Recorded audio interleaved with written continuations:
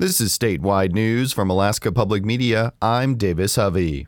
The Federal Transit Administration announced yesterday that rural ferries in Alaska will receive about $132 million. The federal money comes from a ferry grant program funded by the Bipartisan Infrastructure Law. The Alaska Marine Highways fleet has started showing its age, and the state is struggling to keep the ships staffed.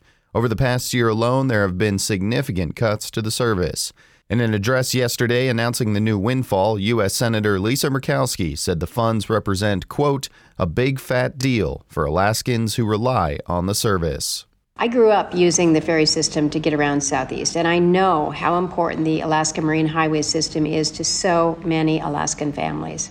By supporting operations across the state and replacing the Tustumena serving Southwest Alaska, we're helping connect coastal communities across our state. Murkowski said the federal funding will help sustain ferry service to rural communities, and she said this is a critical opportunity to transform the crumbling system. I encourage the state to smartly take advantage of these investments. The future of the Alaska Marine Highway system depends on their efforts and contribution.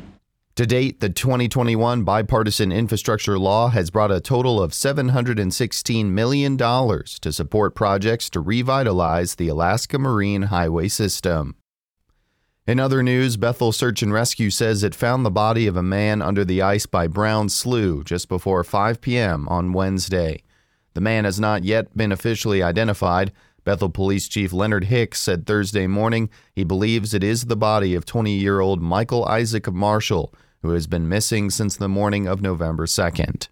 Bethel Police Department has been investigating Isaac's disappearance with the help of Alaska State Troopers. Hicks said the police are treating the case as a potential crime.